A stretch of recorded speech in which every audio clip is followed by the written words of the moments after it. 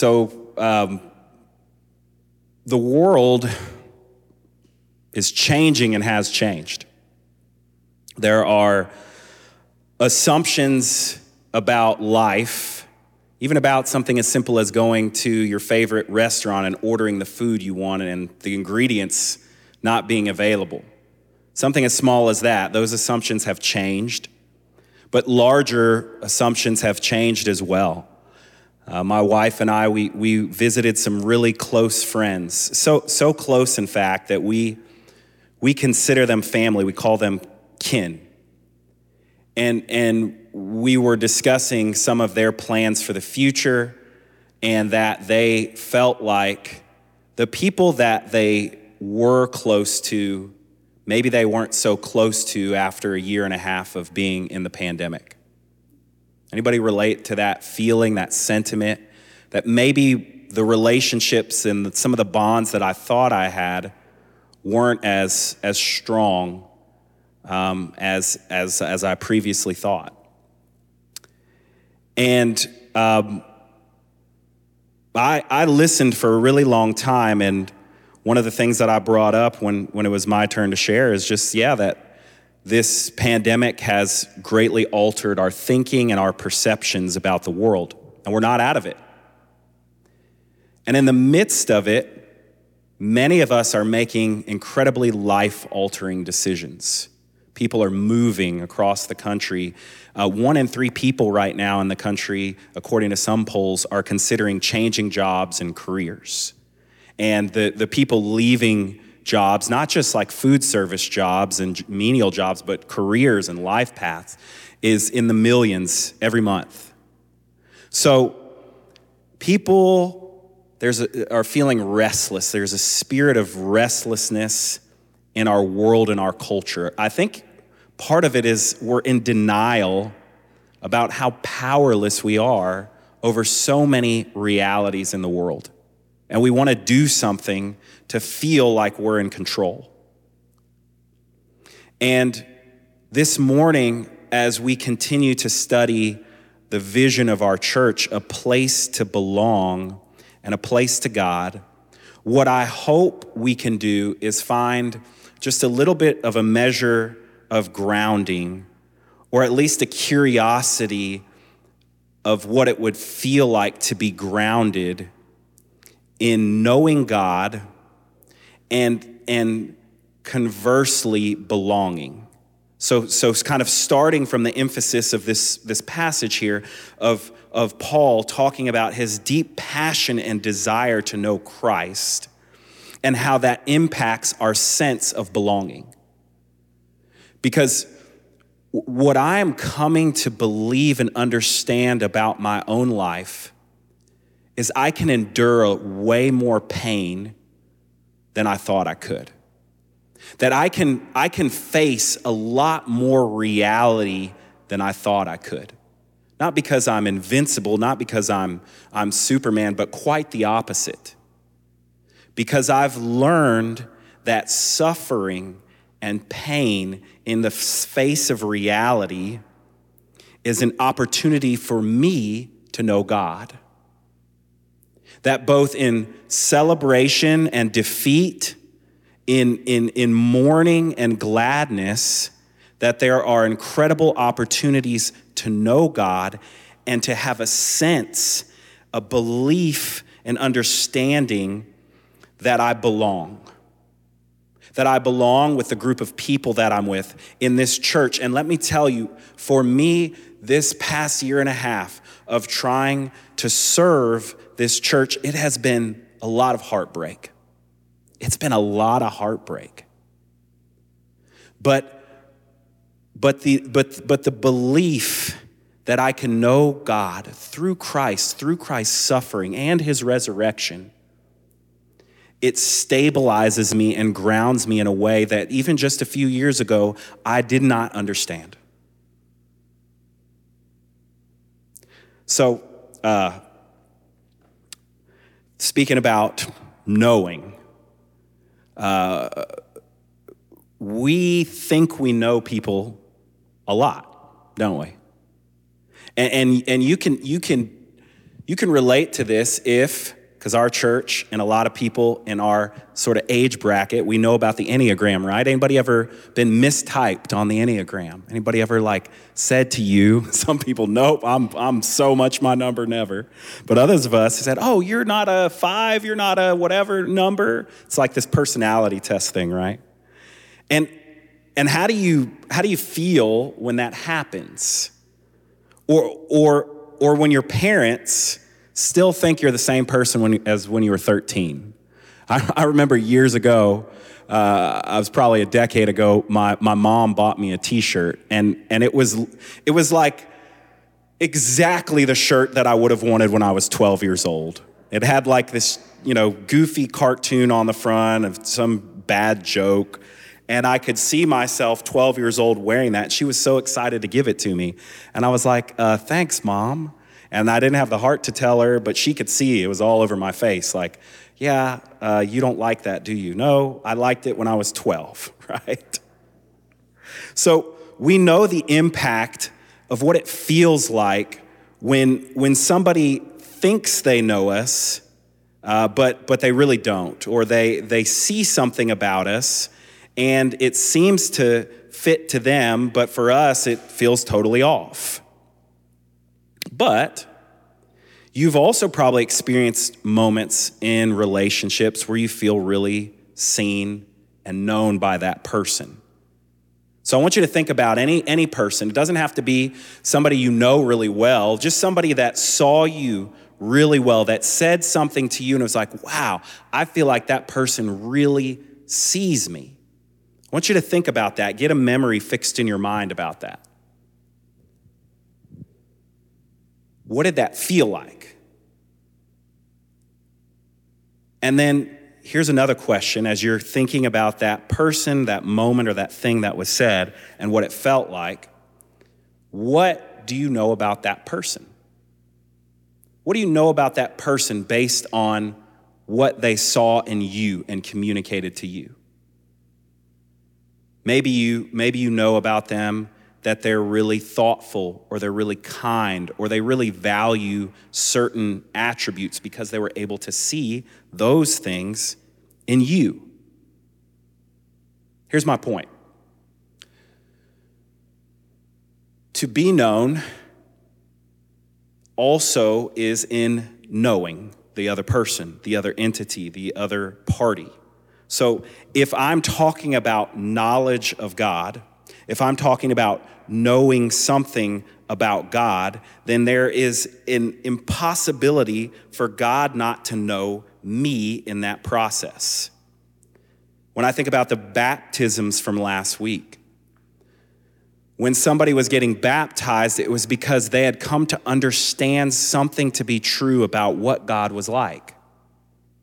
And at the same time that they were being baptized, because of that, they were being known by God as someone reconciled to God, as a child of God. And so the knowing went both ways. So that means that for those of us who were taught that knowledge of God meant just an accumulation of facts that we could receive and regurgitate, it means we're missing out on knowing an actual living human being.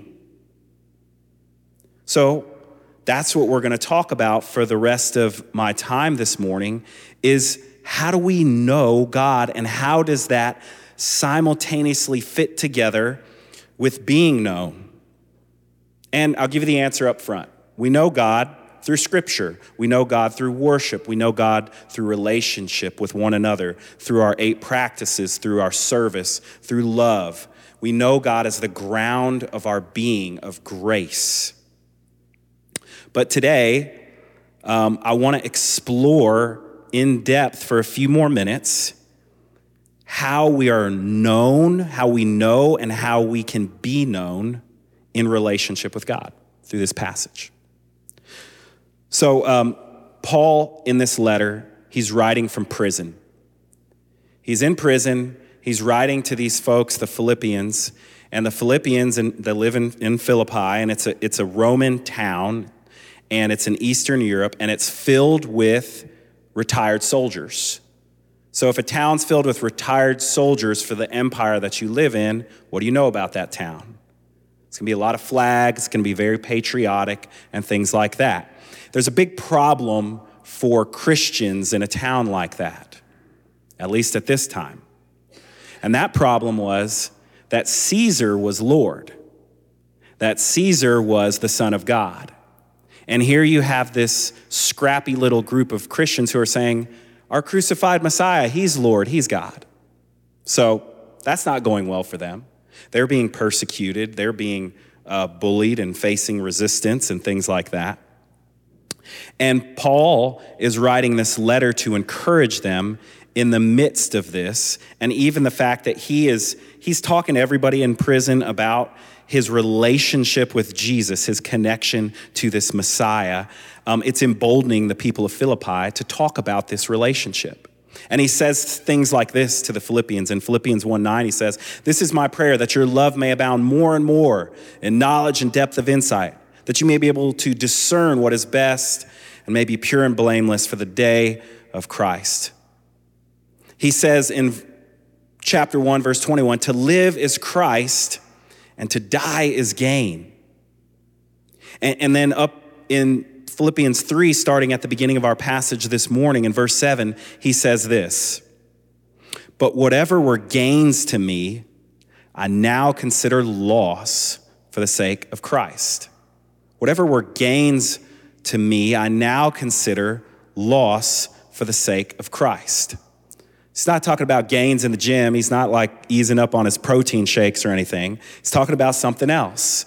In the last few verses, he says something, because this is an incredible claim to make. If you're thinking, well, you know, this comparative religion, there's a lot of things in common between religions.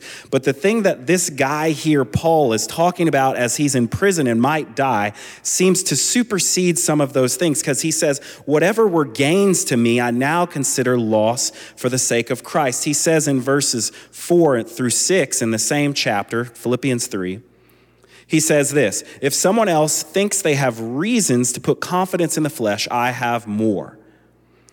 Circumcised on the 8th day," meeting those religious criteria, "of the people of Israel, ethnically pure for his religion, of the tribe of Benjamin, a Hebrew of Hebrews, in regard to the law, a Pharisee," verse 6, "as for zeal, persecuting the church, as for righteousness based on the law, faultless." These are the things that Paul says he counts as loss.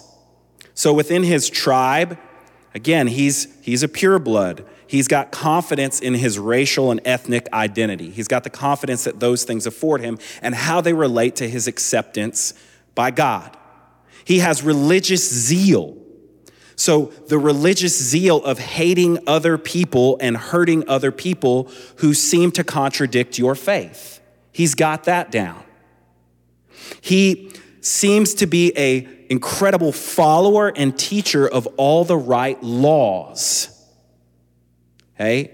He worked with a passion to do something that he thought disagreed, to punish the people that disagreed with his perspective about who and what God was. And he was extremely adept at his own moral righteousness and purity. Okay? If we were to translate that into our American context today, he would be lauded as a great American Christian. And so in summary here, Paul is saying that his status in his culture, through his ethnicity, race, and religion, as a position of a teacher, and with his passion for rooting out heretics, and his morals and religious fervor, he had achieved everything that the flesh would consider valuable from a sociological and religious standpoint, that he had it all together. And he says he counts it as nothing. He counts it as nothing compared to the knowledge of knowing Christ. And I just want to take 1 second here to say what Paul means by flesh. We took some pains to have, we had a series earlier in the year about the physicality of human spirituality. And we've got the Greek here on the screen, but this word flesh, sars, has different definitions in the New Testament. Here's a few of them. The natural attainments of men, the weaker element in human nature, the seat of sin in man, but not the same thing as in the body. So I just wanted to make that clear. What Paul is talking about as the flesh here, he's talking about what could be attained. What status and symbols of values could be attained for him. The currency of his value as a human being. He'd achieved all those things. Like all the things any of us could be striving for that would give us value, the currency of value as a human being in our culture, he got those things. And he found them to be a poor substitute for being known by God. This is something, as Paul says in the end of this verse, I think I am going to be forever chasing, that I am so passionate to understand that I'm willing to continue to go through pain, to understand what it means to be known, to know that I am known so much by God, that I can say all of those things, what I make, what my degrees say about me, what people see me as, are a poor substitute for just being known. In verse 10, he says this, I want to know Christ. This guy who's been a missionary all over this whole part of the world, he's saying, I want to know Christ. It's crazy. He says, yes, I want to know Christ to know the power of his resurrection and participation in his suffering, becoming like him in his death, and so somehow attaining to the resurrection from the dead. So this passage, with all of its grand language, is about knowing a person. It's about knowing somebody. And consequently, that means, as we were talking about earlier, being known. Being known. To deeply know somebody is also to be known. So how do you get to know a person? There's a couple ways I see in this passage. We're going to list them on the screen here. How do you get to know a person? You get to know their story. Once you know a person's story and you can sit with their story, you develop empathy for that person, compassion and empathy. And if you let that percolate for too long, you might end up moving into action, into some kind of partnership with that person in their life and in their desires and what they're passionate about, because you've gotten to know them so well. That's what happens when we watch a movie with a great protagonist, right? By the end, you're rooting for that person. You want them to win. You want them to succeed because you feel like you know them. And ultimately, this partnership or action, maybe doing something for that person, leads into something even deeper, a participation in their life. Like on the level of my friends that are no longer just friends to me. Like if we die, they will parent my children. So we participate in their life. So knowing a person's story leads to empathy, which leads to action, which leads to a deep participation in their life. Paul encountered the story of Christ.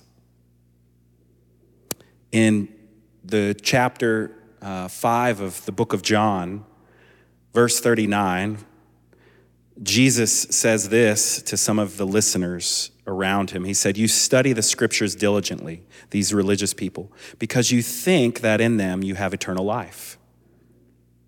These are the very scriptures that testify about me. So yeah, how do we learn the story of Christ? Well, first, from the scriptures.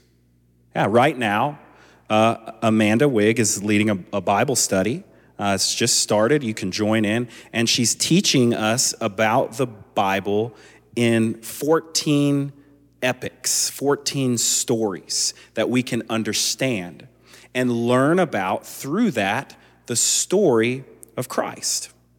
That's why we have story groups, because we so closely identify with the life of Jesus that we believe by learning to hear one another's stories, to listen, to deeply understand where has someone come from without trying to judge them or change them or fix them or make them more like us, that we can actually participate in knowing more about Christ. They are his body. They're found, the story of Jesus is found in us, in the church, in the life and the history of church. It's the story of Jesus, all of these things. And so when you think about a movie and you're watching a movie and you're thinking, gosh, I hope this person makes it through, that is a way to consider thinking differently about maybe what you were taught about knowing God as a collection of information and ideas in that way. That the scriptures are primarily a story. And what are we as human beings if not a story? So Paul is learning this story of the Christ. And he collides with this story of Christ in a way that forever shaped and changed him, that led him to a deep level of empathy and compassion. He met Jesus on this road. You may have heard of it, the Damascus Road. Anybody ever heard of that one? I feel like if you don't know anything about the New Testament, you still know about the Damascus Road story. And when Paul collided with Jesus, Jesus asked him a question. Why are you persecuting me?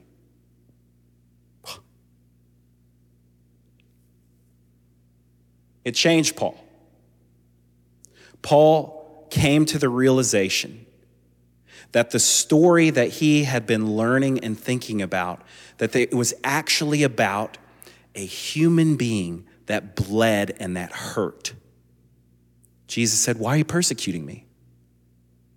And so that story came to life in a different way for Paul. It shaped and translated his heart to the point where all of his many and great and awesome achievements mattered less than that.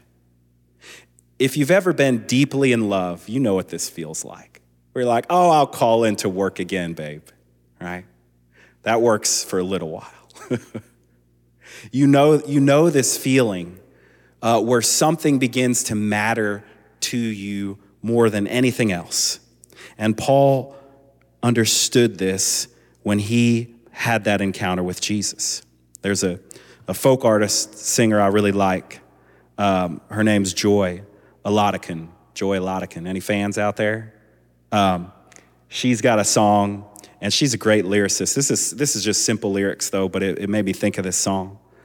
When you know someone's story, you develop empathy for them, you end up sounding like this. Hey, if you got a problem, I got a problem too, right? If you're standing at the bottom, I'll reach out for you. I know in our culture, in our world, this has happened with things like Black Lives Matter. Like, I can't tell you last year for me, when I saw a 50-year-old white man holding a sign in a protest, and it said, Trayvon is my son, and George Floyd is my brother, and Breonna Taylor is my sister. Man, I about lost it. Tears. Because the thing is, when you start to know somebody's story and you let yourself have empathy for that person, it will change you. It will change the way you know and where you feel like you belong. So some of us, we think if we manipulate the outsides of our life, it will change this reality.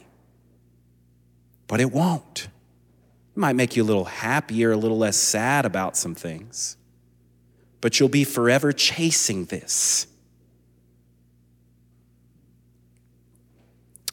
For me, a moment where this happened in my life, I was 21, I was in college, and I was driving to school. I was living in an apartment, and I was working full time and going to school part time. And I had probably $15 to my name, no savings accounts or anything like that. And I got some gas and a Gatorade, and there was a guy that was sitting outside. And in my just young naivete and my excitement about my faith at the time, I just sat down next to this guy. And he was experiencing homelessness, and he was just so sad about his life. And he was barely aware of my presence, but he was talking to me about what he was going through. And he started crying about his life. And I was crying with him. I started crying with him in the middle of the day outside of this gas station on my way to a class at U of M. And that moment changed me. There was something that I understood in that moment about the beatitudes of mourning with those who mourn, of the blessed being those who mourn, the blessed being the poor in spirit. That became a reality for me as I encountered something of the nature and the life of Christ in that moment. So, knowing someone's story leads to empathy, and that leads to action. Paul says in one of his letters, hey, imitate me as I imitate Christ. It sounds to me a lot of times really prideful to say that, but I think he's saying it more in this regard. Like I'm putting into action some things here. I want to participate in this. I want to partner in with what's going on here. That's why we call it partnership at Christ City. And he says this in verse 10, I want to know Christ, yes, to know the power of his resurrection and participate in his sufferings, become like him in his death, and so somehow attaining to the resurrection from the dead. The power of the resurrection, that sounds good to me, to know that abundant, unkillable, unconquerable life of Jesus. But it's connected and tied to the participation in the suffering. Those things go together. They don't fit. One doesn't fit without the other. And so here Paul is wanting to know and participate in the power of the resurrection, but also in the sufferings of Christ here. That he has come to know the story of Christ. He's come to deep empathy with the story of Christ and who Christ is, and he's beginning to feel known in this story to the point where he's ready to act and participate. We laud heroes for doing great things, for achieving these amazing things. But there's oftentimes a story of a lot of suffering that goes with that. And Paul recognizes that.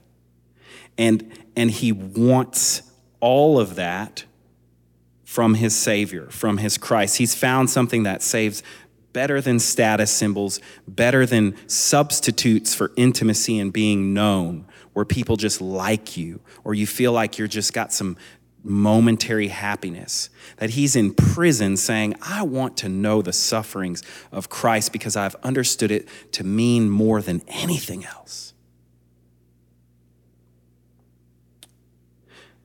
He talks about this participation in another letter, the letter of Romans, to the Romans. He says in Romans chapter 6, verse 5:11, and I'm coming to my conclusion in this last part here. He says this, for if we have been united with him, Christ, in a death like his, we will certainly also be united with him in a resurrection like his. For we know that our old self was crucified with him. And in verse 8, now if we died with Christ, we believe that we also live with him. For we know that since Christ was raised from the dead, he cannot die again. Death no longer has mastery over him. The death he died to sin once for all. But the life he lives to God. And then listen to this last verse we'll read. In the same way, count yourselves dead to sin, but alive to God in Christ Jesus. participating in the death and the life of Christ. That whole part is too much to unpack in the last couple of minutes that we have. But I want you to think about this illustration. A kid. You ever seen a kid participating in or trying to act out the same thing that they see their parents doing? Ever seen that before? You ever been that kid? Can you remember doing that with your parents? Paul sees the life of his Messiah, and he says, the one I love, the one who has all the answers, which that's who our parents are when we're little, he did this. So I'm going to do the same thing. I'm going to do the same thing. Because that's where life is, the death and the resurrection. You know, there's a lot of important questions out there about Christianity. There's a lot of things that have been cracked and frayed and splintered, especially in American evangelicalism. There have been exposed that there are so many churches and so many people who identify as Christians that are really propped up by all the things that Paul said he counts as nothing. And if you take those things away, those groups fall apart. So I'm interested to see what will happen. I'm interested to see if there are people who are inspired enough by this story that they want to participate in the life of Christ. There's a lot of questions I don't have to answer to be able to do that. I can ask as many questions as I want about all the rest of the stuff if I believe this is worth participating in. And that's what I invite us to do at Christ City. I had some more things to say. I'm gonna end here. We've had a full morning. When we choose to participate in this life of Christ, we will find ourselves belonging. We will find ourselves grounded in a way that nothing else in your life will be able to do. And so I wonder who wants to go on that journey with us at Christ City. I'm going regardless. It's the only way I know to go. I've tried other things. I've seen other things. I've heard other things. And this is the only way that I know to go. So I guess I'm saying I'm kind of like talking like Paul. Whatever else happens, I got to do this. So now we come to the point in the service where we get to participate in this act of faith by receiving the knowledge of God, of Christ, through his suffering, through his death and resurrection at the table. So let's join together and do that. I'll pray for us as we move in that direction.